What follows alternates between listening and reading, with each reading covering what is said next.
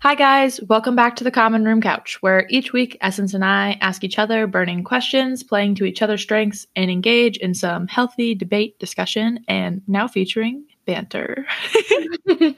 Anyway, as always, we want to encourage you guys to join in on the conversation. Please reach out to us if we misspeak, misquote, or misunderstand a resource we use. You can reach us on our social media or email us at thecommonroomcouch@gmail.com. Intro music, right?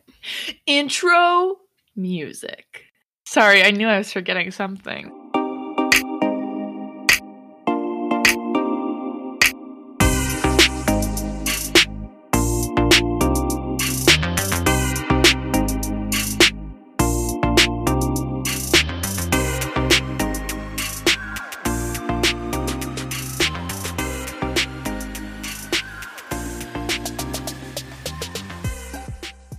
Okay, welcome back to our podcast, you guys. Episode 4. It's me, Maddie. Me, Essence. I realized I should have said, and me, Essence. And Essence, me. And 'tis I, Essence. No, I forgot to say the word and. I just said me, Essence. Anyway, welcome back, you guys. This week we are doing the recent ballots that are including reform on the decriminalization of drugs. Does that make sense, how I said that? Yeah, I was like, what's words? The ballot initiative decriminalizing drugs in Oregon. Ballot initiative is decriminalizing drugs in Oregon. And one of my favorite topics, criminal art prices, aka how expensive it is to buy art nowadays, especially art from 60s, 70s, 80s kind of time period, 50s as well. But you know what time it is, Essence? Time for the weekly wrap. We're filming these a little bit out of order, so we've done quite a few of these in the past 72-ish hours. Let me think. Do you have one? I know mine. Come in. Okay. It was originally a quarantine obsession, I guess, but it's going to be much longer than that for me. I have always, and we're going to have a future episode on this because I will force Essence to make me talk about it, to prompt me. My first fandom that I was truly a part of was the Twilight fandom. I was a major twihard back in the 5th grade. I reread those books so many times, loved the movies, cried during the last one with that crazy plot twist. If you've seen the movie, you know what I'm talking about. Read all the Vampire Diaries, watched the TV shows, Vampire Academy. I was into all of it. Finally, this summer, I watched Buffy the Vampire Slayer for the first time. It is my new favorite of all the favorites. It's really good. And it's a little bit... Now, like, Twilight and the Vampire Diaries and all those things don't really seem to hold a candle to this show, which has a lot more, like... I mean, it's a much more, like, feminist show. It has a lot more, like, social commentary, and it's really fun to see all the references that the show makes, both within the show and to, like, pop culture, Shakespeare. It's like a big puzzle. And you know I like puzzles. What's a show you're obsessed with? Or, I shouldn't say obsessed with because you don't watch that much TV. Is there something besides Game of Thrones? Because I know you and I watched a lot of Game of Thrones together. Yeah, so I basically rewatch the same 5 shows all of the time because if I'm watching TV, I just fall asleep, like, mid-episode. So I have to be doing something else while watching TV. So I just rewatch the same show, so if I'm not looking at the screen, I still know what's going on. My recent rewatch has been The West Wing, which is, like, my all-time favorite show. We have to watch that together because I've been hearing so much about The West Wing because I think... So good. Was it early 90s or was it late 90s? It's late 90s into, like, 2004, I think. So it's actually the exact same time as Buffy because that's how the context I've been hearing it in is, like, some really great shows that were on at the same time. Mm-hmm. And a lot of times in my Buffy podcast that I listen to, The West Wing is often, like, referenced. So we'll have to watch it together because I've been really interested in it. It's, like, for people who haven't watched it, it's a show about the president and his advisors. Like we said, it was, like, 90s to mid-2000s. All of the policies, like, universal healthcare, and I believe, universal healthcare was mentioned on that show as, like, a political platform, and just, like, a bunch of random extremely liberal stuff that was way before its time, that now is, like, being mentioned, so it predicts a lot, and it's just generally a good show. What are the other 4? I didn't even know you liked TV that much. You said 5 and I was flabbergasted. Madam Secretary. I haven't watched that one. It's also another political show about... I know what it is. I know what it is. I just haven't watched it. Have you watched Scandal? I have watched Scandal. I loved Scandal. It was my senior year binge of high school, not college. And Criminal Minds. I also really like that show. Fun fact, I had to stop watching that show because I had morning practice at 5:30 3 mornings a week. When I was watching it, I was driving myself to morning practice, like leaving at like 4:50 in the morning. And they always have those scenes of people being watched from the bushes when they like leave in the dark and they're going to their cars. Mm-hmm. I would have to like hype myself out to walk into the driveway to my car because I was like convinced someone was watching me. I just like saw like, the chance of being murdered by a serial killer is so low. It didn't matter. I was hooked on the show, so it was all I was consuming. All I was watching were people getting murdered and kidnapped and stuff. And I don't think I got past like season 4 or 5. Yeah. Well, there's 14. Yeah. Oh, and the other one is Masters of Sex, which is no longer on Showtime. Is that Aziz Ansari? No, that's... Oh, I think it's also Master of Sex, but it's a different one. Okay. Let's start this episode. This question is a little out of my wheelhouse because Essence and I made each other lists of questions we wanted to ask the other, and then I kind of pieced them together. And I came back to my list one day, and all of a sudden... there was just like, I had all these like long-winded questions and there was just a bullet point that said decriminalizing drugs. And I was like, I guess Essence wants to chat about that. So I told her to tell me a little bit of what she wanted to talk about. So my question for this week is, what's happening in Oregon? Which I'm genuinely asking because I don't know what's happening in Oregon. And why are drugs being decriminalized? I know a little bit more about that. And how are we repairing from the war on drugs? Well, as you could probably guess from our sex work episode, I'm a big fan of decriminalization. Almost anything, if you're like, should we decriminalize? I'm like, yes. What about murder? Gotcha there, didn't I? Grassroots, baby. You guys, if we include this bit, you'll learn what that means in a couple episodes. No, we never said grassroots, baby. Yes, we did. We're including it. Okay. We are including it. And if you didn't hear it then you're hearing it now. There we are. And so basically, in this cycle of elections, Oregon, one of their initiatives, Measure 110, basically said that they were going to decriminalize all drugs, the personal possession of them. So like cocaine, heroin, LSD, etc. Hard drugs, if you will. And basically anyone that was in possession of those would be like no longer a felony, which means you aren't going to jail, but instead be considered a civil violation. So basically like $100 fine. But you could waive the $100 fine if you agreed to a health assessment, which is pretty revolutionary if you think about current drug policy. Especially in the 90s, we see 3 strikes, you're out, and people are literally in jail for life for like marijuana possession 3 times. And so Oregon already had pretty modern, if we will, modern drug laws. Like most people didn't go to jail for drug possession, but this is like just a radical push to say like, we're just going to classify it as a civil offense. It's no longer something we send people to jail for. And then we're also going to give resources to actually rehabilitate people. Another really cool part about this bill. Sorry, I just have a quick question. So just to double check, personal possession of drugs isn't illegal, but say you were found in possession of like a significant amount of drugs, you were selling them, is that still Yes. So it's going to be state sold drugs? How are you know what I mean? How are you going to personally come by drugs? Yeah, so the selling and distribution of drugs is still illegal. It's not a civil offense under this new code. But even those sentences have been reduced under this ballot measure. And I think that's one of the ways they marketed this bill, was saying that the possession and like personal usage of drugs is not something that should be criminalized. Basically, like the way they marketed it was saying, we're not just letting drug dealers sell drugs. It's more just making a statement that we shouldn't jail people who are drug addicts. I get what you're saying. I totally get what you're saying. Like the state, I'm assuming, does the state legally sell marijuana? Yeah, Oregon is, and that's what we'll get to next. Okay, but it's not like they're not out there selling cocaine. Nope.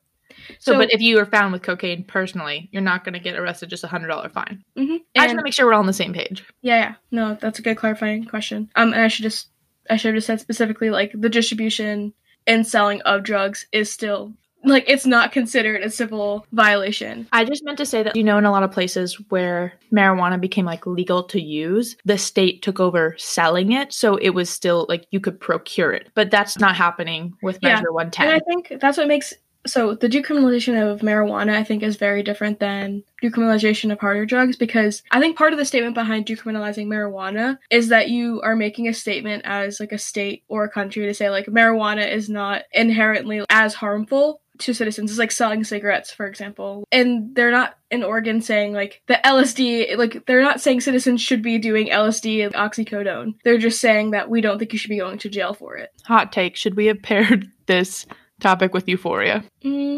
Just a joke. You actually have to answer it. I like how we paired them together. It was just you were talking about OCs, which now I know are called OCs because of Euphoria. And so I was like, What is also really cool about this bill, like besides the decriminalization of drugs, it's basically saying that they're going to take the revenue that they're earning from the decriminalization of marijuana. So whatever money comes from that industry, which is only growing each year, part of that money will be used to open up a bunch of drug rehabilitation centers across the state, a lot more programs to like do health analysis and other support services for people that are addicted to drugs. They're also doing a lot of harm reduction measures. So things like housing if you're homeless and on drug, maybe some help with employment and things like that, people who are drug addicts but also facing other types of precarity, basically reallocating those marijuana tax dollars to more programs like that. And I think that's what's also really amazing about this bill, is that it's not taxing people more to have these programs, but it's actually just redistributing funds that are already there, which means that other states could possibly be doing programs like this. So a question I guess I have about the inclusion of the $100 fine and the ability to waive it with a health assessment. A, how many people do you think are going to just pay the fine? Or, like, not pay the fine. You know what I mean? Be like, why would I pay $100 when I can just, like, get a health assessment instead? And are there any actions taken from the health assessment? Like, say you get a really bad health assessment, what happens from there? Do they just say, you're in really bad shape, see you next time? You know what I mean? Like, Yeah, so I think a lot about this bill. So all this has to be passed by February 1st of this year, which is extremely short notice for such a rehauling of mental health and addiction programs. And so a lot of that stuff I don't think has been necessarily fleshed out. But what I think the health assessment is meant to do is basically say that people who are addicted to drugs maybe like don't know that there's treatment options out there and that are like free to them. And also like, that's such a good point. I just wanted to, I hadn't thought of it that way at all. And also beyond just treatment for drug addiction, there's also like other forms of, I've said the word right, but like forms of precarity that they're facing. Like they may need access to like a house, or they may not have a job, or they may need food or something. And there's a bunch of other social programs in which all of those programs will receive more funding. And hopefully will be a more streamlined way to get people to those social services. So I guess this kind of makes me wonder, why now? Like, why Oregon? Why is the state the first? I mean, obviously we know Oregon is a relatively more liberal state, but, you know, as opposed to Washington or something.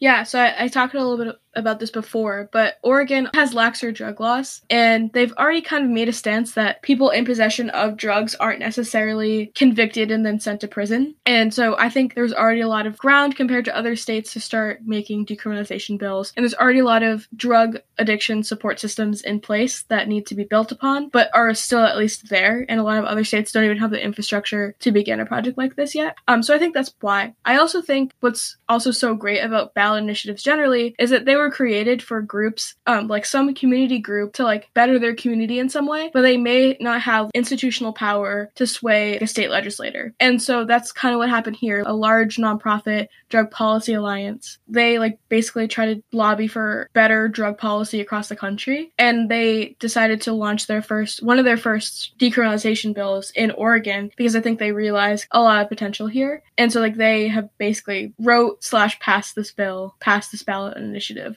through their efforts. And why now? I think you kind of mentioned at the beginning, but war on drugs. So in 2018, we arrested more than 1.6 million people for drugs.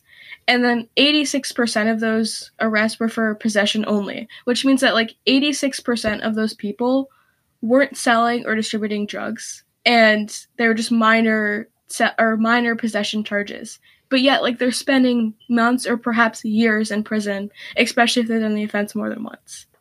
So I guess my question, and this may be a really dumb question, so, like, feel free to be like, no.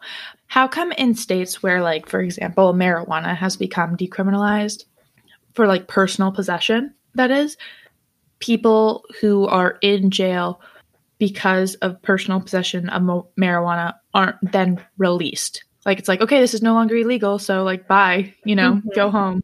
This is expunged from your record. Yeah. Well, one, I think it's because we haven't federally declared marijuana to be decriminalized. So that means each state that does one of these ballot initiatives has, like, they write the bill differently. Like, for example, Oregon is able to include all these really intricate parts of the bill because it's a ballot initiative, and if it passes, it passes what's ever written in that ballot initiative. And because there's not like a federal like mandate to decriminalize these drugs, that means that every state kind of has the ability to do that. And so I think, for example, like Obama's, one of his last pardons was to pardon a few thousand people who, in states where marijuana is decriminalized, he commuted their sentences. Which, like, great, but there's millions other more out there. Yeah, and that's kind of what's always confused me. And that's what's so good about this bill, is that it does commute those people's sentences that do have possession charges. Oh, that's so awesome. Okay. Even better. We love that. I think something that's really great about this, and we talked about it a lot during Euphoria, our podcast, our first episode on that. Unlike it's normally been presented as like people who are addicted to drugs are like weak-willed, or they're bad people, they're dangerous people. There are a lot of people who have drug problems for various other reasons. I mean, in Euphoria, I don't even know if we talked about this, but you remember Cassie's dad becomes addicted to heroin because he gets in that really bad car accident, and they end up giving him some sort of painkillers.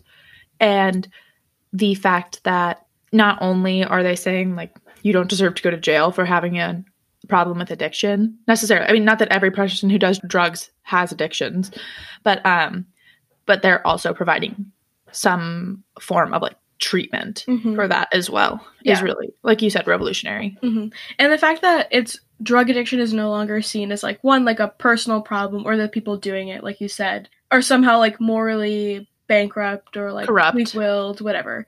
Right? That it's like, this is a public health problem, like one that we have institutionally like let happen with the opioid epidemic in some cases, war on drugs, etc. Like, there's so many reasons why people are addicted to drugs, and it's just been allowed to happen for so many years. Actually, sorry, this is something I'm thinking about now, maybe for us, but it's really interesting that this is coming up together, because I don't know how much you know about the Sacklers and like basically how they caused the opioid epidemic, but they're huge donors to the art world. Yeah. I remember reading a New York Times article about that. Yeah. So that's actually, sorry, you said that and I was like, whoa, that's kind of crazy pairing these together when, I mean, there was a whole Guggenheim demonstration about, I can't remember what papers they threw, but because their Sackler's name is somewhere in the building. And that's how people, I mean, this is from John Oliver's how I learned a lot about this, but basically he said, the way to hold people accountable is they like to put their names on things. Not letting them do that is one way to kind of push back against what they've done.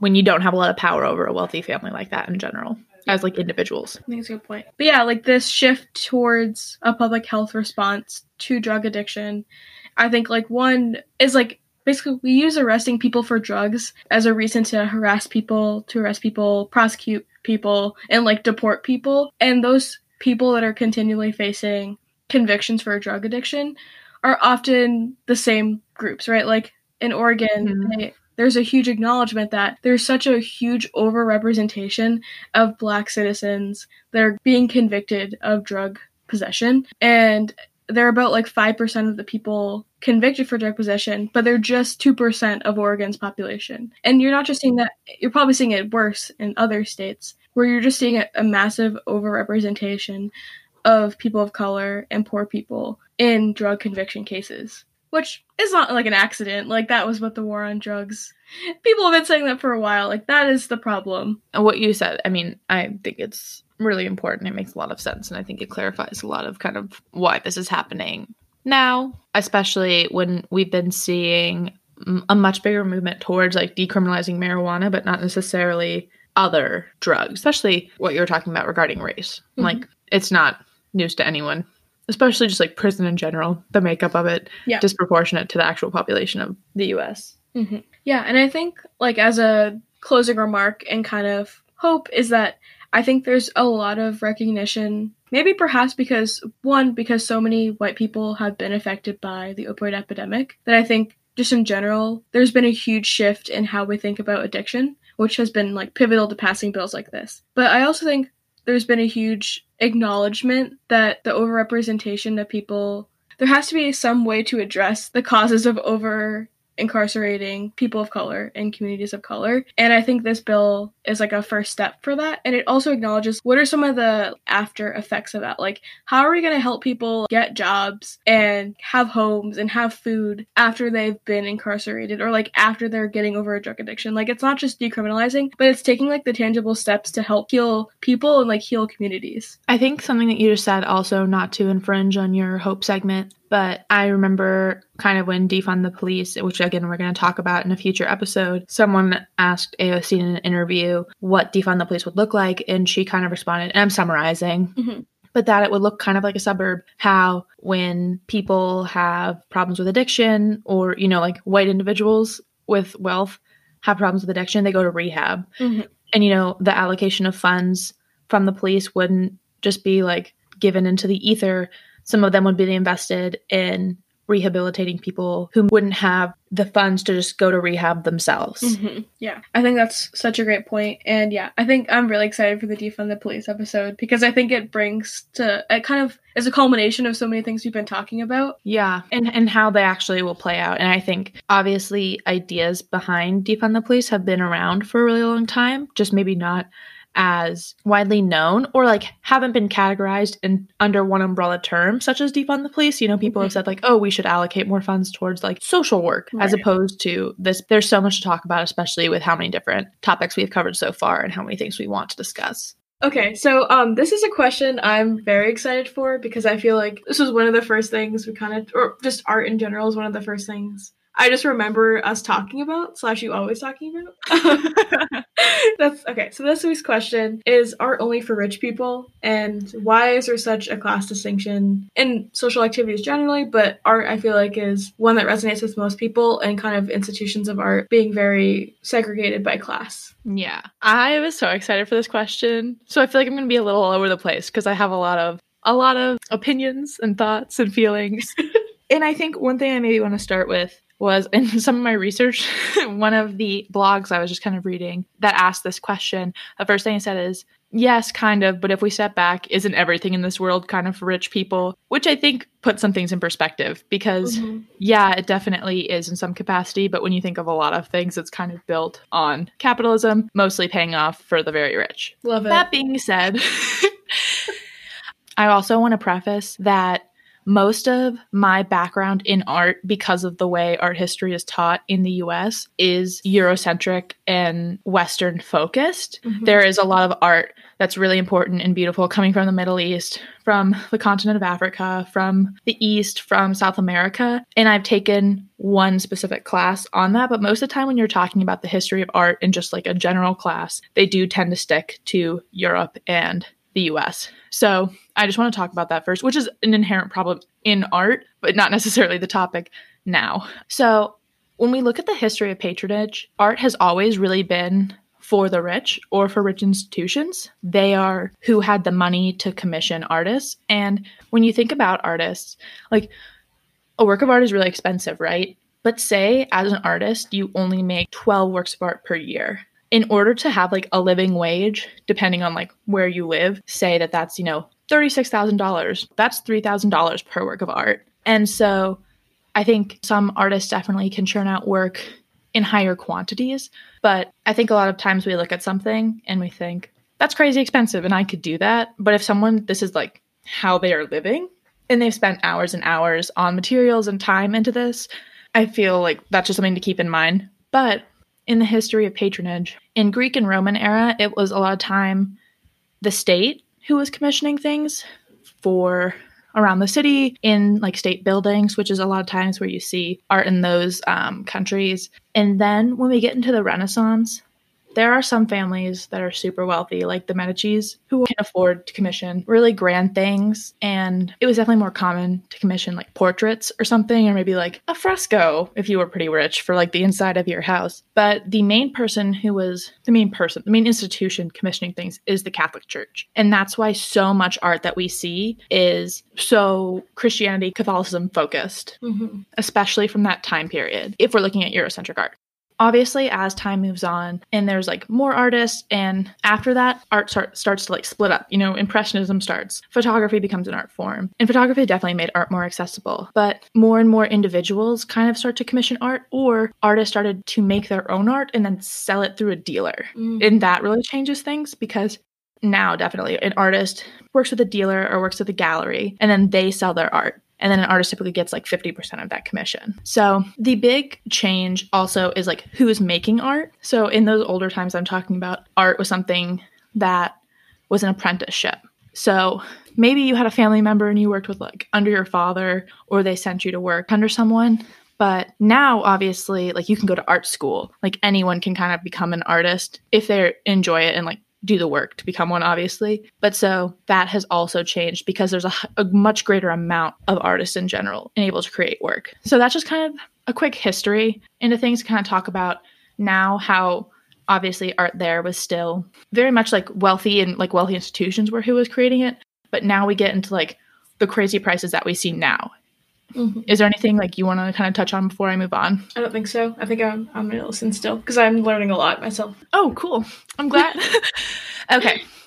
So the like huge turning point in art history. This is the moment when art collapsed as like something grand.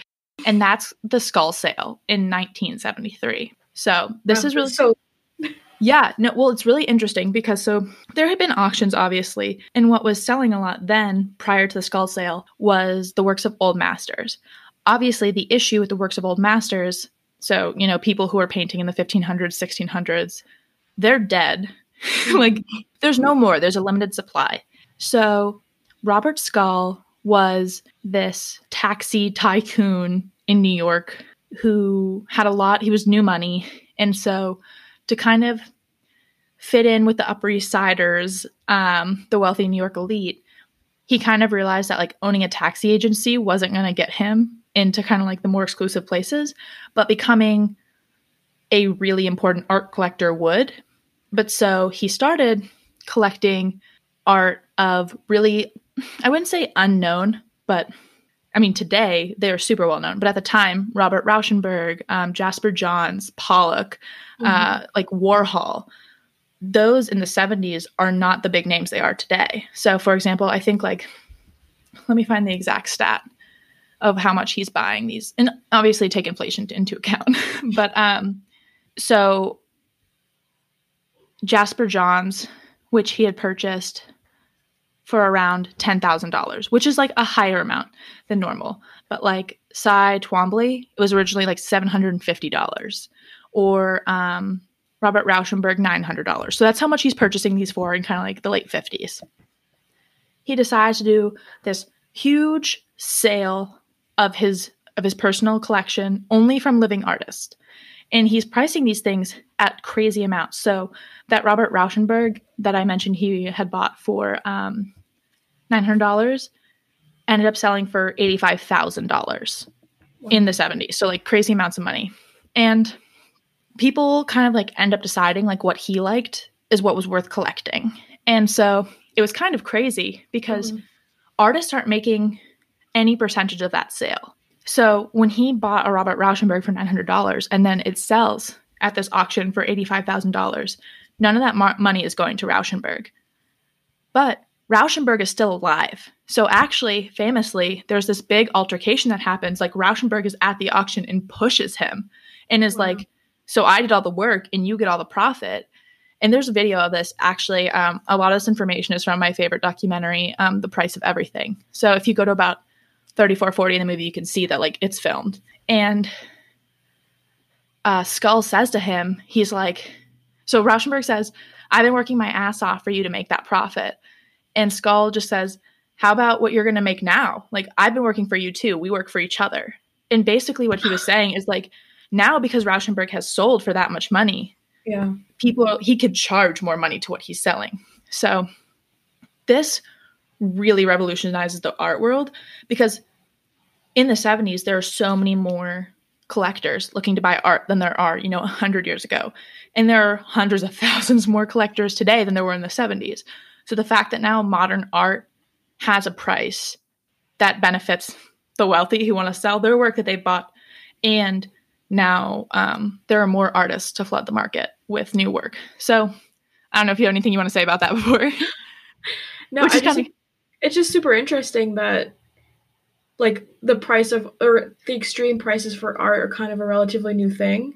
Mm-hmm. And because I just never thought that, I mean, it makes total sense that people originally who could commission art were rich and then kind of privately held that art.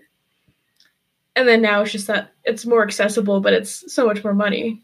And I think that's a super important point, because, and this is something I definitely was going to talk a little bit more about later, but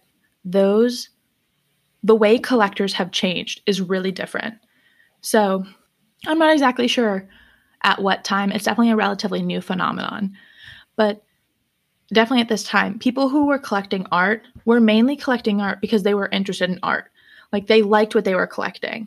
Mm-hmm. That's not necessarily the case anymore. People, it's called, quote, like buying by ear. So like, you hear this guy's worth a lot of money, so you buy his art. Maybe you don't like it, but like, you're trying to diversify your portfolio and buy some art that's going to be worth more. And so you buy this thing. Like, who cares? And that's a thing that happens now. And so a lot of times what people were doing is, so for example, and this guy's also in the movie, he's probably one of my favorite people that I've ever heard talk. But he was a Jewish collector who escaped Nazi Germany. He was, I think in the 40s, he was able to leave legally, but obviously Jewish collector escaping Germany. So he was working, I want to say in like an electrical factory, like in California, ends up making a fortune by like inventing something. And so he starts collecting tons and tons of things. He buys, for anyone who doesn't know who Jeff Koons is, he's basically like the most important living artist right now. And by most important, I don't actually mean he has the best art. That's completely up to like an individual. He sells his art for insane amounts, like $52 million, like for one work of art. And he's actually created this entire thing, which is nuts, like a futures market, where say like you wanted a work from him to commission it. And he's like, okay, like that'll be $25 million for me to do it. But I won't have time to get to you because of my other projects until 3 years. And people will sell that piece of paper, a promise that he's going to make something for you for $25 million, to another person. Oh my God. Like, it's nuts how like he's really revolutionized the art market, because like, Wolf of Wall Street guy, he's been like compared to him, not like in the same, like he worked on Wall Street and he was just like an amazing salesman. Like, he was like, everything's got to be new. Honestly, that's what he does. But so anyway, Steph, the guy, buys his bunny in 1991 for $945,000. Today, $65 million. That's insane. His collection's crazy. Anyway, he donates a majority of his collection when he dies to the Art Institute of Chicago, which is like his hometown. Not really his hometown because he immigrated from Germany, but like where he like really built up a lot of his fortune. And for example, like where Essence and I lived or went to college, there's a nearby museum of two collectors who didn't have any kids who, when they died, set up a museum that was supposed to be like in their house where they lived for people to come like enjoy their artwork. It was their baby or whatever. And that was really a typical thing of old collectors donating it to the Met and like having their name in the newspaper for having a collection of the Met. That's not the case anymore.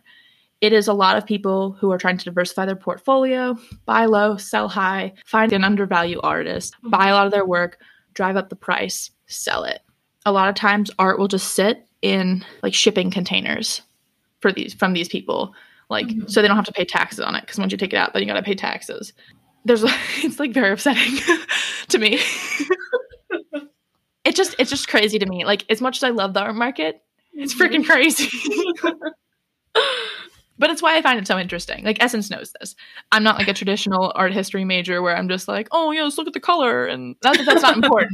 But like, for me, it's like, whoa, what the heck is this art market thing that's going on? Yeah. Anything else you want to say? Not yet. Sorry. No, it's totally fine.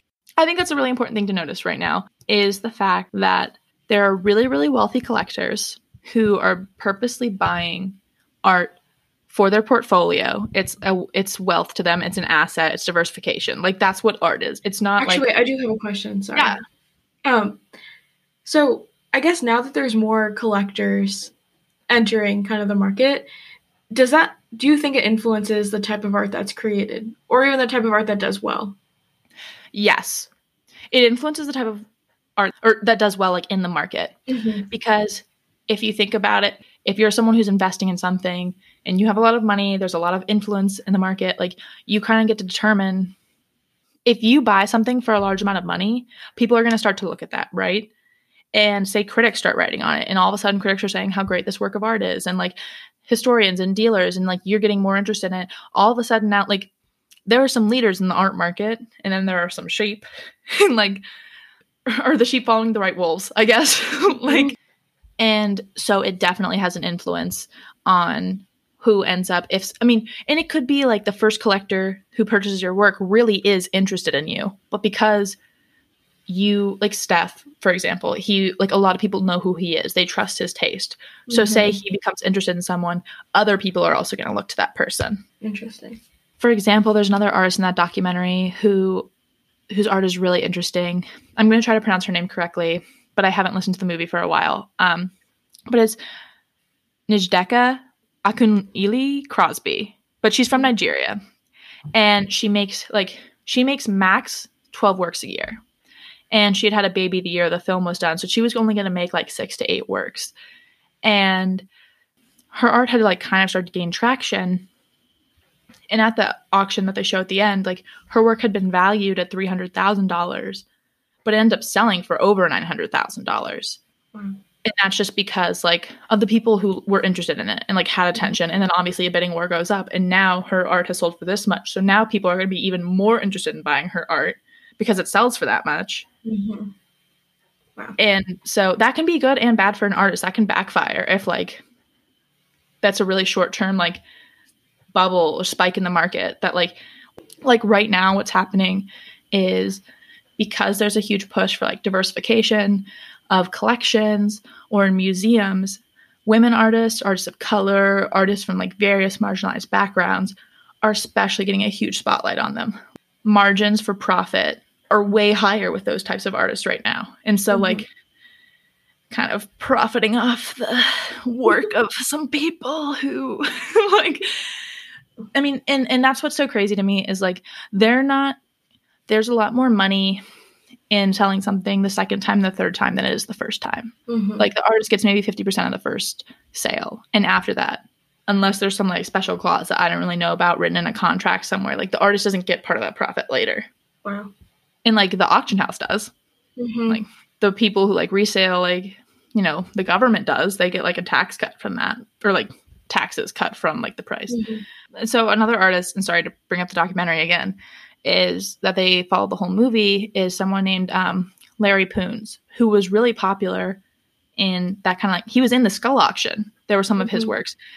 And there was a lot of pressure for artists like Pollock, who had gotten famous like doing a drip painting, to continue doing exactly what they were doing. Like those were making a lot of money. Like don't change what you're doing. Right. Larry Poons was not about that life. Mm-hmm. Is he the guy that's in like the shed or whatever? Yes, he fucking is. He's so freaking funny. But so people are like, oh, you can just keep making dot paintings. Like, you're Larry Poons, don't worry about it. And he's like, that horrifies him. Like someone would say that to him. And so he kind of ends up falling off the map because like he's not doing what he was doing that like made money. And like a lot of times, you know, you can say, oh, well, if it has this color from the same artist, it can be worth this much money. Like, that's how they do calculations. If they use red, if they, like, have a face in them, if they have, like, blah, blah, blah. So, most people in the art world think he's dead. Like, he said he's come to things and people have been like, oh, I thought you died. He's like, nope, like, still here. But so now, though, in the movie, we're watching like this huge resurgence for Poon's paintings. And the whole reason why is they're doing like a stock market calculation of who's the most undervalued painter. And like, whose art can we buy and resell and make the most money? What I kind of want to talk about now is like, when we talk about art being accessible, like museums versus like private collectors. Because most artists, I don't want to speak for everyone, prefer that their art go to a museum. That's generally the preference. And mostly because museums are considered like democratic institutions. You know, like anyone can buy a ticket, walk in, go see works of art. When art is sold into a private collection, maybe if someone's doing a specific show, like say someone has a Pollock and someone's doing a Pollock retrospective, which means like looking at their whole life, and they're like, I want autumn rhythm number whatever, and like this person has it. That person may say like, I'll loan you my painting and you can put it in this gallery show for 9 months. But like, unless they plan to sell that painting or donate it to a museum, that's where that painting is staying. You're not going to see it. Some people in the art market will argue that like, there's an analogy in the documentary, museums are like graveyards because you never have enough wall space to show everything you have. So things might just sit down in crates for a really long time and like not see the light of day. And the more you acquire, the less you can like have up in comparison to how much you have in the basement. And I see both points, right? Like I do understand like if things are going to sit in a basement forever, like maybe it is nicer to have it on someone's wall. But when the only people who can get it on their wall are people who can afford to pay $100 million for a painting, right? You know, I think the way that this has really backfired and really, really hurt museums is most museums now can't afford to buy anything at auction at all. So do they have to rely on donations or things like that? Most museums rely on donations, or what they'll do is there's now like you have to adapt to the market, right? So some museums are saying, well, let's pool our money, buy this work, and we'll share it.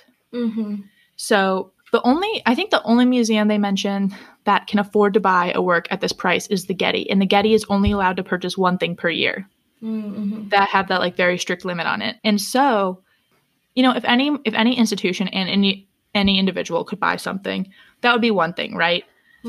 But if collectors have priced out the market so high that even museums can't afford to buy things they would like at auction, that's really problematic. And that's when now is a museum even necessarily the same democratic institution that like it historically is?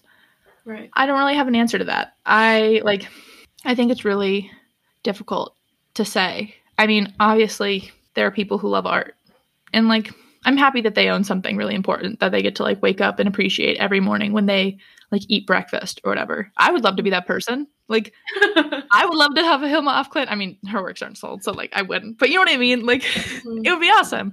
And I would like really appreciate it. But then like other people don't get to see it. I would probably donate it to a museum. But like when I died. Yeah.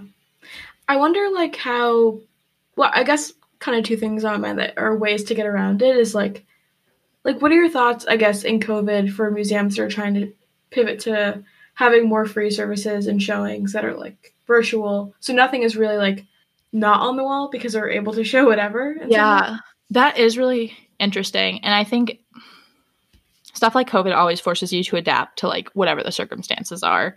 And I think institutions like museums are always much less enticed to adapt until something like as drastic as COVID happens, because like if you have a steady influx of people, doing something different might entail closing down the galleries, which can you afford to do if people come to see a work of art there? So normally that might be more difficult, but when something like this happens, I mean, doing things online where maybe, you know, when you can buy the headphones or whatever, virtual tours, that's what they're called. Putting those online, but for everything in the collection. Yeah. Stuff like that definitely helps. I think also what's really interesting is how that changes what's desirable in the art market. I think you and I might have talked about this. I always joke, sorry if you like the decorative arts, but I say that the decorative arts are a farce. Like, I just have never been interested when I go to a museum to like walk around the random dressers. Like, yes, they're beautiful. I bet they were cool, but like, I wouldn't have wanted to buy them. Those used to be worth so much money. That like dresser that you see when you see the furniture, like the bed posts and everything. What's changed is like if you owned a lot of that, that's not worth a lot anymore.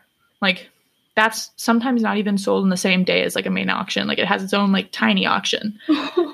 And in the movie, someone said like contemporary art has become a luxury brand. Mm-hmm. It's another form of clothes, of, you know, cars that when you become like a certain level of wealthy, you're expected to acquire. Mm-hmm. And I think that's even furthered by, I don't know if you've ever like walked by a Louis Vuitton store. Have you seen their collection with Jeff Koons? They have they have like a Van Gogh bag, which has one of his like arts on a bag and says Van Gogh on the side. They have it with like Rembrandt and Da Vinci. Like they quite literally made contemporary art a luxury brand. It's like, I look at it and I'm simultaneously like grossed out and like, I love Van Gogh. Like, I wouldn't buy that bag, but if someone got it for me, it would sit in my room. Like, yeah, I think as a society, not only do we have to work on like, I mean, obviously it's really hard to police collectors. Like if you buy something, you spend $100 million on it. How do we tell you what to do with that? But I think something that we really need to work on in general is making museums feel like more accessible spaces to people. I think often they're very much places where it feels like if you have kids, you can't bring kids because kids are loud and museums are quiet. Mm-hmm. If like it's really prim and proper, people might not feel welcome if they don't have like the look. I'm just quoting that because it could be like clothes. It could be your race. It could be like your age. I feel like that going into the Clark sometimes, like it just feels so stuffy. Even though I know like you work there, so it's like not like I know people that are there. Yeah, and I think that's the case with a lot of museums where it feels like, I mean, even me going into a museum, I'm always constantly like on edge. Does someone think I'm trying to do something? Like they are, and part of it is to protect the art. Like obviously you have a priceless painting on the wall. You want to do whatever you can to make sure nothing happens to it. When I worked at a museum, people used to throw a lot of freaking fits about not being allowed to wear backpacks in the museum or anything on your back. And the whole reason was like, say you stumbled or like you forgot that you had something on your back and like you just kind of turned and were unaware of how like large it was, you could hit a painting. And people would throw fits like, well, why can't I just bring it in? And it's like, I'm sorry, but like, we're giving you $1 to put your backpack downstairs for like, it's free. Just please place it downstairs.